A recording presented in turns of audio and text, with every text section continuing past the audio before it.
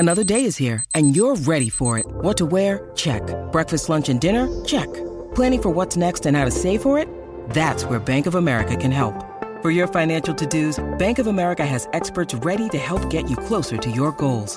Get started at one of our local financial centers or 24/7 in our mobile banking app. Find a location near you at bankofamerica.com/talktous. What would you like the power to do? Mobile banking requires downloading the app and is only available for select devices. Message and data rates may apply. Bank of America N.A., member FDIC.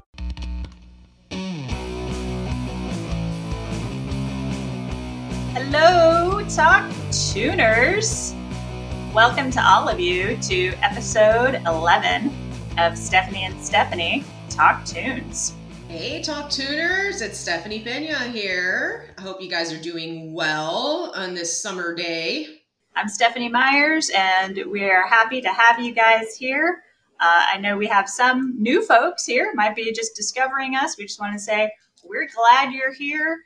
We're here to talk about our favorite tunes. We're here to talk about our favorite stories. And thanks for sticking around. Absolutely. Thank you. Old comers, newcomers, everyone in between. This is awesome. Well, hey guys, in episode 10 mentioned that I was going to LA, which is a rarity for Stephanie and I to be in the same room, but we had to be together so we could celebrate our new family with Pantheon joining that podcast network. We're so excited. Woo! So many great podcasts on that in that network. I mean, if you're a Weezer fan, which I know I am, been listening to Weezer since the 7th grade. Yes, I just said that, the 7th grade. Yes, and I even went to the fan club and got the Blue album notes, like all of the songs. Did you get that, Stephanie, back in the day? Anyway, I'm going off on a tangent. I just love the Pantheon Podcast Network, man. Like these podcasts are dope as shit. They're great. So yeah, definitely check it out. And we're happy about that. So it was great seeing you, Stephanie. LA was always a good time. And of course, the beautiful weather. And then I come back to San Antonio and I'm like, but I love San Antonio, but I just don't like the weather. Okay? Fair. It is what it is. I love my home city. I do. Fair enough. San Antonio. Pero it's hot as fuck right now. So, fair enough. We're so good to see you, though. We had a good time. It was awesome to see you. I wonder if people all know that we very typically, and this is our norm, record from separate cities. I'm here in LA. Yes.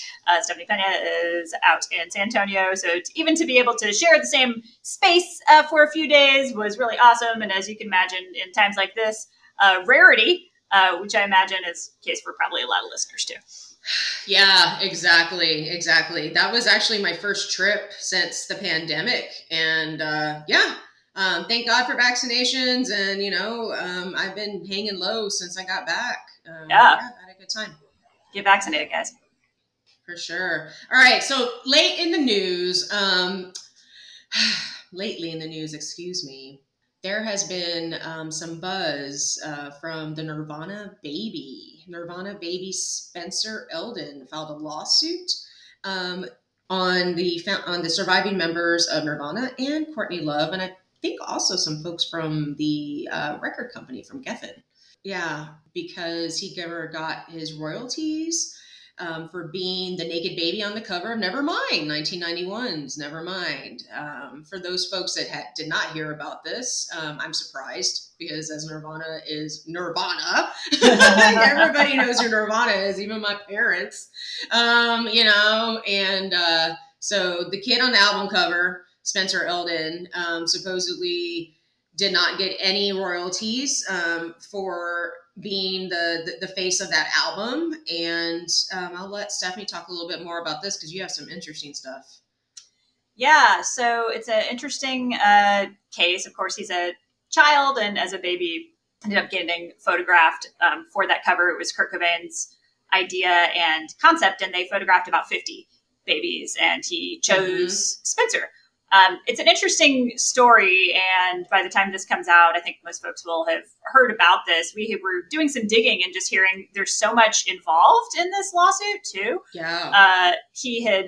Spencer had talked a little bit about, he felt like that picture actually opened the gate for some abuse that came his way later. And I don't have particular insight into what might have happened. He kind of alluded to it in interviews and said, this visibility on sound cover made me visible to predators and other folks. And I think there's obviously also some deeper trauma that he had gone through, that's maybe connected to other things. So hoping that works out for everybody, but certainly a story that, falls under the odd news categories that you hear up in the headlines. So. Yeah, no, for sure. So, I did my own digging and just hearing about it. I mean, obviously, you and I have no relation to Spencer Elden or Nirvana whatsoever. The story is the story, but the things that we read about it, right? So, like, I read in the Times that, and I'd seen some pictures of him in swim trunks reenacting the album cover, and he did it willingly for the 10th, 17th, 20th, and 25th anniversaries. But he was not naked, again, swim trunks. And then things got kind of funky supposedly recently because Spencer Elden is an artist and he invited Nirvana to his show and he got butthurt because they didn't want to participate. And he's quoted by saying that, just a few months ago, he was reaching out to Nirvana and why am I still undercover if I'm not that big of a deal? So he was just kind of basically just butthurt. That's what that's what I hear. But regardless, either way, Steph, that bit of info is interesting to see how this plays out. In other news, Stephanie, you just saw David Grohl. This is like our Nirvana, themed chit chat opening. I did. I finally got to see the rescheduled Foo Fighters show. It was scheduled for a little over a month ago. Finally got to see them. This week, because we record beforehand. You'll hear this a little bit later. But it was amazing. Dave Grohl is they're just so good. Foo Fighters are just put on such an incredible show in every sense of the word. It was exactly what I was hoping to do. This was an all-vaxxed show at the Foo Fighters' insistence. And then because of LA regulations, it was also an all-masked show. So as far as ways to mitigate spread, felt pretty good about that. It was a really good time. There was on a side note, the forum made me throw away my purse because they thought that it didn't meet the dimensional regulations, which it did. I measured it beforehand. Thankfully, it did have people from their team reached out to me after I let them know what happened that night. That's neither here nor there. More to come. Didn't let it take away from the glory of the rest of the night, however, which was wonderful. Yeah, that's annoying, especially, dude, I totally get the regulations since 9/11. We're trying to protect ourselves. Totally get it. It just sucks being a lady. Sometimes you need that purse, or even a man. You're saying, whatever. You're going to need to carry something sometimes. And I've been in a similar situation. So back in 2002, Tool was playing the Frank Erwin Center in Austin. And at the time, I was working for 101X. And I had to go to I was a remote coordinator. So I did little mini events, give away free t-shirts and all that shit. And I had to go to work immediately afterwards. And I roll in with the purse. And I was told the same thing. I had to, throw it out or I couldn't bring it in. So I was like, man, so I ran all the way back to my car, throw the purse away. Put my purse up, running back to the venue because I knew that Tool was going to go on within maybe 10, 15 minutes. So I'm booking it. I'm running real fast and I'm wearing sandals, girl. And in the middle of MLK, one of my sandal straps busted. I'm like, holy shit. So I take the damn shoe off and I'm running one shoe across MLK, get back to the fucking theater, the stadium. I'm running upstairs, whatever. Shoeless Stephanie. You see a fucking trend? Remember Rage Against the Machine stuff? What the fuck? What is wrong with me and shows and shoes? Does anybody else have this problem? Fuck. I just remember getting to my seat and being like, shit, man, I got this black foot, probably a little bloody. Lord knows, all the dirt and shit that's been on it. Oh, craziness. Anyway. Well, I'm glad that you didn't let that incident ruin your time at the show. I heard and I saw that Nandi Bushell played with the band with Dave for Everlong, right? Yeah. So folks who might not know, listener-wise, she's the 11-year-old drum prodigy, and she had challenged Dave Grohl last year, kind of middle of the pandemic, to drum battle on Twitter. And he talked about, during the concert, he was like, yeah, and I kept responding. They're like, hey, you got a rival here. And he brought her out to play Everlong. And she was, it was a very emotional thing to witness.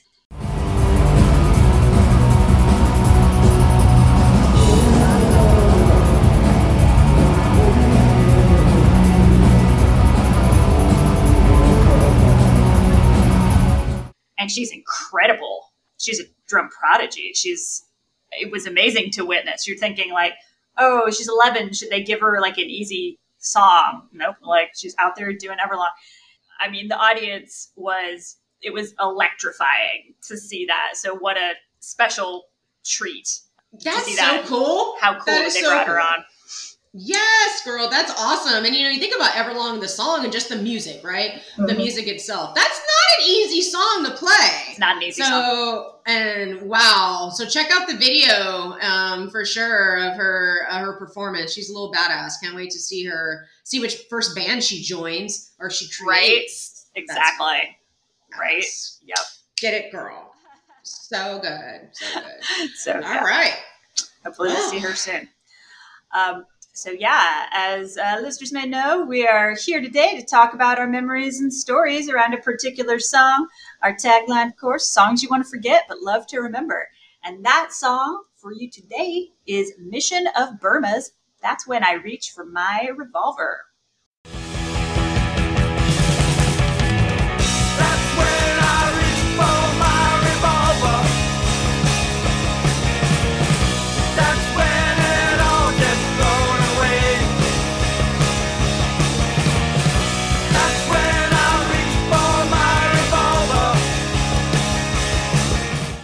So wondering if folks know this song. We've done some pretty top 40 songs lately too. And this one, it's like, you know it or you don't, but we're here to tell you some things about the song itself and then tell you some memories related to the song. It's got an interesting little backdrop to it. To this one, just so you kind of like know about the history of Mission of Burma, it's a guitarist singer Roger Miller, bassist singer Clint Conley, and drummer singer Peter Prescott. And they had kind of a unofficial member, Martin Swope. He did tape loops, became like kind of a huge part of their music, became part of their own wall of sound, this layered, very distinctive sound Absolutely. That they had. Mm-hmm. Just distinct. Awesome. Yeah. Awesome parts of this post-punk scene. They were critical darlings. They'd started the band in 1979 and actually broke up for the first time in 1983. So it's like they weren't together that long. But while they were disbanded, like their star just grew and grew, and kind of their own legend grew and grew. They had reunited officially in 2002. And during the time, 1983 to 2002, when they were gone, that fan base kept growing. Rykodisc kept them in print. And they were featured prominently in the classic book, Our Band Could Be Your Life. That's cool. All right. I didn't know that. Our Band Could Be Your Life. So is that like... It's a great book, yeah. So it's just about different bands and their histories? It's an oral history. Highly recommend checking it out. It's, nice. Yeah, it runs through a number of bands, but it's absolutely classic book, must for any rock fan. Definitely check it out. It's fantastic. Cool. And then That's When I Reach for My Revolver was from their album Signals, Calls, and Marches in 1981. That was written by Clint Conley, actually. And featuring on that one, it's Clint on vocals instead of Roger, who did a lot of their other vocals work. But this one is Clint. And if you read within Our Band Could Be Your Life, Clint got the phrase of the title of that song from a Henry Miller essay, the writer Henry Miller, originally. But he didn't know that it was supposedly first uttered by the Nazi Hermann Göring. Crazy. So, and he didn't know, right? Because it was in the context of this Henry Miller essay, and he liked the turn of phrase. And so he had said in the book, Our Band Could Be Your Life, he had was asked about it, and he said, I wasn't too happy to hear about that connection because I didn't want to be linked to that sort of thing. but it was a phrase. Yeah. Yeah. Right. 101. And he says, but it was a phrase that had power. I had this riff. To me, that's kind of the alchemy of writing songs. So he kind of figured it out later on. It's like, this traces back to this person. And there's some irony in course of all of this. In fact, they're a pretty progressive band with this heavy and hearty sense of irony. So the fact that they were connected with this was kind of just this strange thing that ended up happening. So yeah, awesome. So yeah, craziness.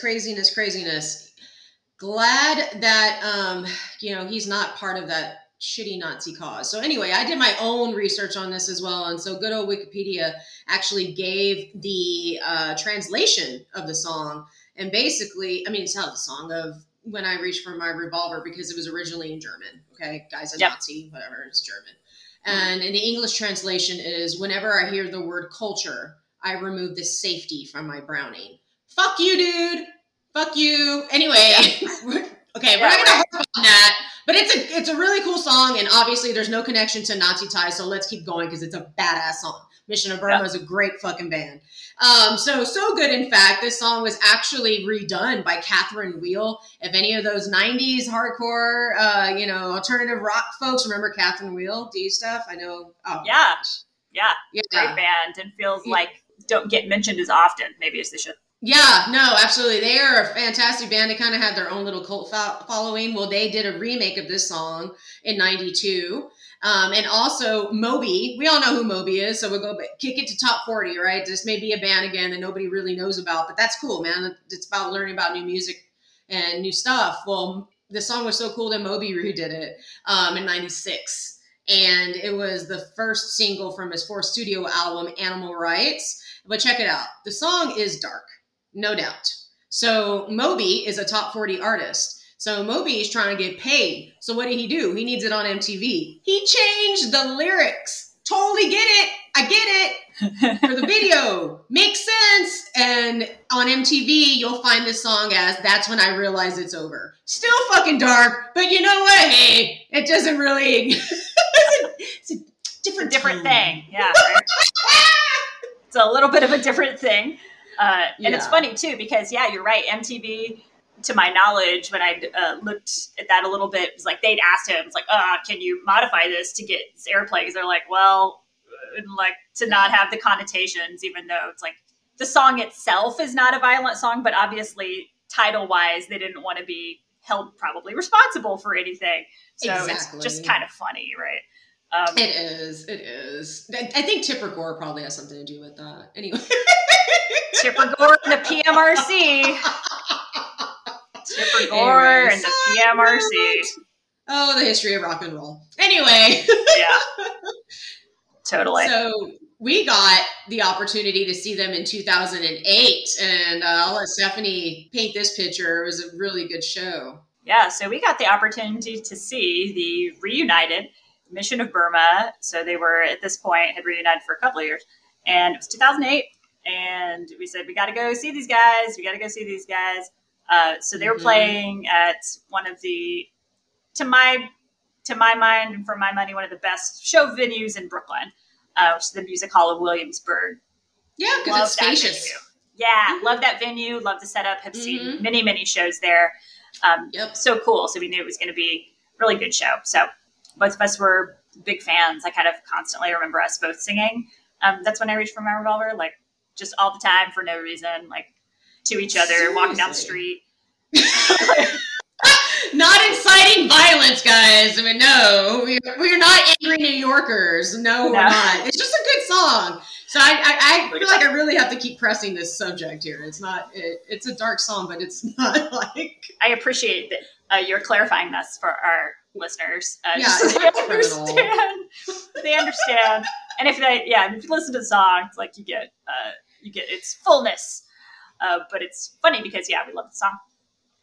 It was really just their star had risen, just for folks to understand, to where like Mission of Burma was actually on like every Brooklyn bar jukebox. Yeah, it was like during 2008. These old artists, post-punk, punk, the ones like the underground artists that you would not hear in the top 40. We're not talking about Ramones, you know, those folks got the spotlight. Yeah. And Mission of Burma was always on. It was good shit. It was just fun. I mean, I added so much to my music catalog living in New York during that time. Good shit. Totally. Such good shit. Totally. Yeah. And I feel like they were prominent. They were almost this, well, in Brooklyn, a household name again, but everybody knew them. So it was really exciting when they were coming to music hall, which is called kind of this indie darling who in, you know, certain pockets, their star never really waned. Like they were always really big. So we go to see them. But the way it's set up, it's like pretty much all a GA show. Yeah. It's all general admission. And we're probably maybe one song in to the set. And then we realize like earplugs we've brought are just going to be no match for this show at all. We've seen hundreds of shows, probably individually and collectively together. Like, I mean, we're not novices to this space. But in the words of my favorite movie, Spinal Tap, this really went to 11 on every scale. And I can say this because I reflect on it sometimes, I've never been to such a loud show before or since. And I have just really distinct memories of, you know, we're trying to talk to each other. We're kind of like looking over each other, but not able to hear. What did you say? Yeah. It was bad. We were doing pantomime, couldn't hear each other the whole time. And then, of course, you know how that's like for afterwards, not being able to hear anything on the street afterwards either, because the show was in our ears. So it was horrible. I had, at that point, adjusted my concert behavior to make sure that I was always wearing earplugs. I didn't used to always do that. Yes. Yeah, that's something you learn. Yeah. Once I got to this juncture, I had done that. But I always think back and I was like, that show is one of the reasons that caused me to call it like concert loss, of like a little bit more hearing that night that I don't think ever came back. Oh, no, I absolutely believe that shit. 100%. It was absolutely insane. And for this space, right, that's, of course, an indoor space. It's ironically got great acoustics, but that doesn't matter when you're taking their wall of sound like there are. Yeah, it's no match. They need to play outside, man. So for real. Yeah. Their show is fucking badass, but there was no earplug that could have helped. And honestly, Stephanie, I don't think I had any. I think I forgot mine, so I was putting napkins in my fucking ears because that's what I do. I mean, you are definitely a lot better about taking care of your hearing, and I'm on point now. And even working in like past concerts, I mean, I'm fucking deaf. It's not cool. Yeah. You know, I have to listen to the TV super loud. Jeff's like, you know, I'm always like, what? Huh? I can't hear for shit, man. And, you know, shows like Mission of Burma, so good, so worth it, glad. But I mean, I kind of wanted to leave early just because they were fucking up with my hearing so much. We stuck it out because they're really great. They're great artists. But man, I felt that shit for a while. And just thinking about like loud shows in general too, in just New York. I saw Ministry there in like 2006 at BB King's. That was a small, intimate venue. And oh my gosh, but I was right by the speaker. And with no fucking earplug for Ministry, with no earplugs. And so guess who had to go to the doctor the next day with an earache? This bitch. Oh my God. Fucking crazy. And then again, working in an industry, you know, doing, you know, actually working in concerts and shit. I've gotten a lot better. Mission of Burma definitely put a layer, but it was so worth it. Right? It was so worth it. So worth it. It's crazy how it doesn't take like a long or exposed period to affect your hearing. Yeah. Learned that having seen so many of these shows, but I know, I know we both have these after effects that just seem like they go on forever, and it's so bad. Music is life. You know, I'll never forget the last show. And then I guess it was a few years after this, and a friend invited me to see Mission of Burma. They were doing a waterfront show in Williamsburg. Oh, cool. Mm-hmm. So there was these great waterfront shows that were happening around then. And I remember I almost hesitated to even go because I remember my hearing was never the same. Oh no, of course you're scarred. Show, yeah, yeah, totally after scarred. that show in Music Hall of Williamsburg, and then I realized like, okay, they're outside this time, so I think this is a different scenario. This feels safer. So I ended up going to that one. And of course, it was a great show, and they just blasted, the whole borough.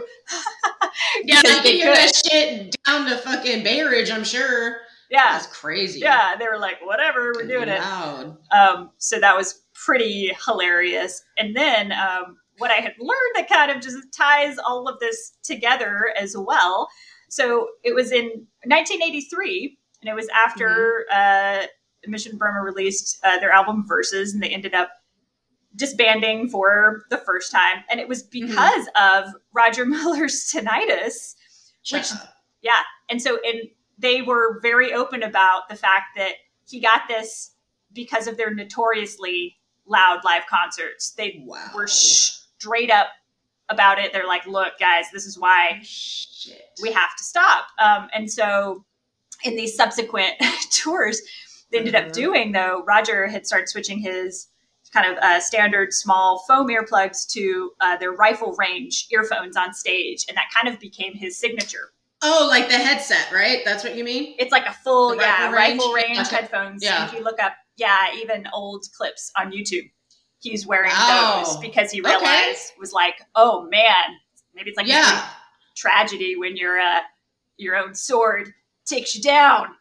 But they realized, they're like, it's our shows that did this to us. No, I mean, of course, it kind of reminds me of like Sound of Metal, man. Have you seen that movie? That's wild. Oh, right. Yeah, Sound of Metal, about the drummer who's a metal musician, and his earring goes out and he has to get a surgery to get it back. Anyway, that's another side note. But man, I mean, I don't know. I mean, as far as when I first started getting into live music, I just never thought about damage it could do, right? That's crazy. That's so crazy. It's so ironic that's why they split. Wow. Yeah. Anyway. Right? Wow. Poor Raji. So really tied it all together for us, figuring that out. And of course feeling badly for him, although he kind of figured out what was happening to his ears. So did it to himself. Be like, oh, be like, what's happening? So again, just kind of an amazing little full circle story. And then also, you guys might think, oh man, this name, Roger Miller, like this sounds so familiar, right? This is, of course, we're talking about Punk's Roger Miller. We're talking about a distinct Roger Miller, not to be confused with country star Roger Miller. Old school. Separate worlds, old school country star Roger Miller, of whom I'm actually a big fan. I actually love his stuff too. Yeah, he's great. And for those who might not know, he wrote King of the Road, Dang Me, Chug-a-Lug in the Summertime. Mama, man of means, by no means, King of the Road. And then they brought him on for Disney's Robin Hood soundtrack. He did that one as well. Really? What? I didn't know that. Like, if you remember, Not in Nottingham, it's called, on the Robin Hood soundtrack. Like, all that was him, and he's vocals for all those. Well, I don't do Disney, you know that, but that's fair. I just didn't know he was involved. That's cool. Yeah, yeah. So he was a Renaissance man. He did a lot.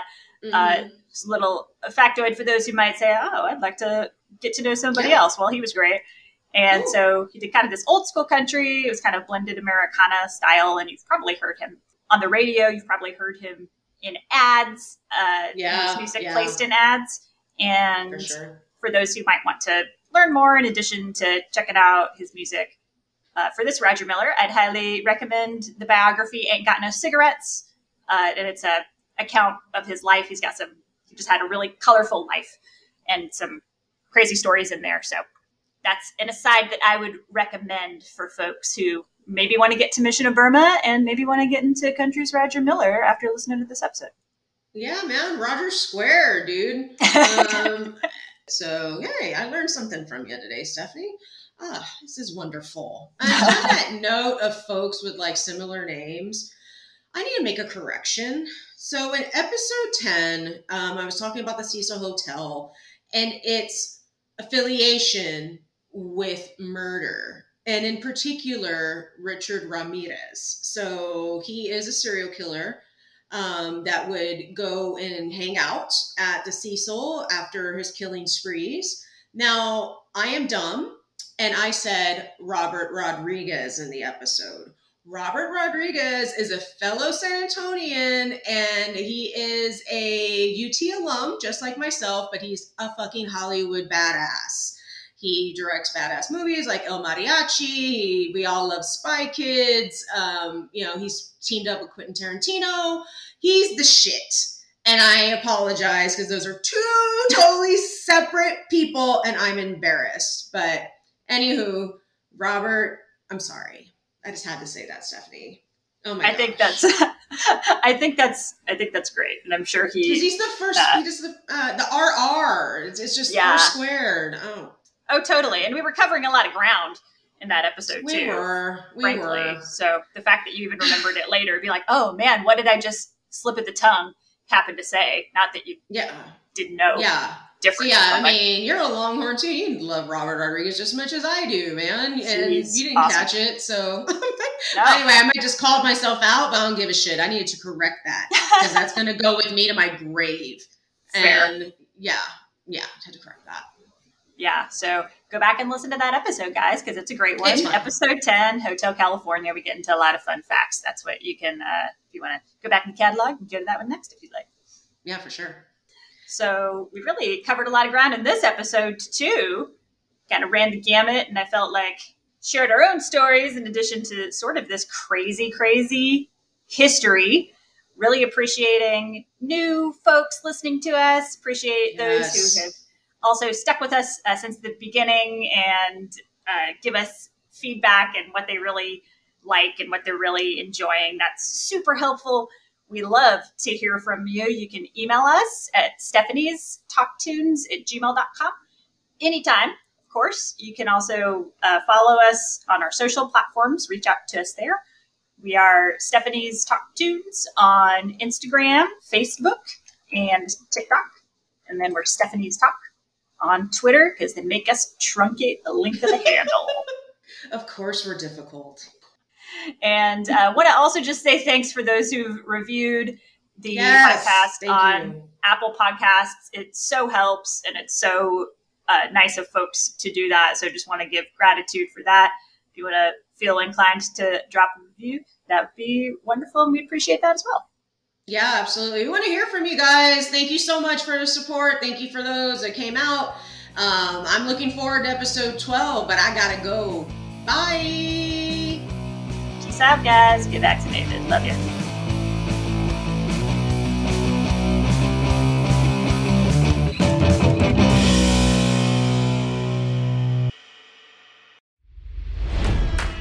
It's NFL draft season, and that means it's time to start thinking about fantasy football. FantasyPoints.com features industry-leading experts and prognosticators using proprietary hand-charted data to help you score more fantasy points. FantasyPoints.com is the place to go for whatever kind of fantasy football you play. Whether you play fantasy football, daily fantasy sports, or do a little bit of everything, Fantasy Points has the meticulously researched content to guide you to victory. And why wait for the fall? Fantasy Points also covers the new spring football league, the UFL. Join the guru, John Hansen, Scott Barrett, Joe Dolan, and other massive names in the fantasy football universe with an exclusive offer. Use code Pantheon for 15% off any Fantasy Points package, including the all-in package, with access to every article, tool, and data nugget that Fantasy Points has to offer. That's FantasyPoints.com and code Pantheon for 15% off at Fantasy Points. FantasyPoints.com, code Pantheon. Score more fantasy points.